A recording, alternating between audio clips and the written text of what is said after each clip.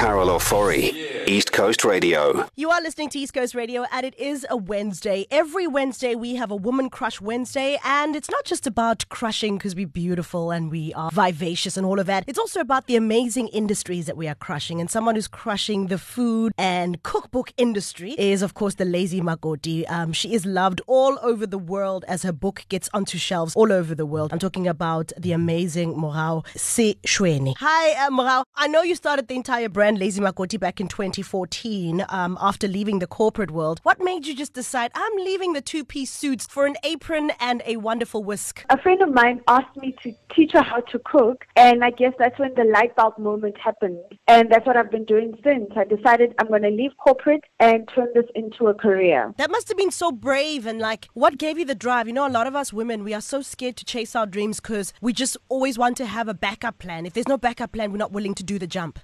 I was scared. I always say, do it with the fear. Everything worth pursuing is scary. But I decided, you know what, if I can't do it now, then it's never going to happen. So I left corporate. I enrolled in a culinary school. And I've been pursuing this thing since then. And you truly have. I mean, I've been watching your Instagram and your social media. Your book has been restocked on the shelves. I can't even count how many times you've had that book just sell out and bring in more and sell out and bring in more. And now I see you expanding to the US as well as to the UK. Tell us about that. Yeah, it's been very exciting. You know, thanks to all South Africans that keep buying my cookbooks. Because of that, a publisher in the UK has picked it up, and now we published in the UK as well as the US. So all the South Africans that are there can also get themselves a copy of my cookbooks, which is incredible. Now, if you are moving to America and the UK with your cookbooks, if an American said to you, what is a signature South African dish, Lazy Makoti? What is a signature South African dish? Which one would you say it is?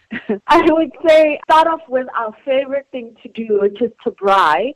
So definitely start with making a great chakalaka and a great dombolo. Right, a great chakalaka and a great dombolo. And lastly, as a multi-award-winning chef and someone who's just traveled the world, taking our food all over the world, what is your message of inspiration to women this Woman Crush Wednesday? My message to all women is to realize and recognize how capable we are. And honestly, I don't think you realize it until you actually start moving. So my advice is always to just start, and the confidence will come as you go. The more you keep learning on your journey, and the more confident you get. So just start, and start today. Start today. Well, Morao, a.k.a. the Lazy Makoti, thank you so much. You have no idea how many people, when I said I was going to do that Instagram cooking with you the other day, so many guys were in my DMs on some, my wife.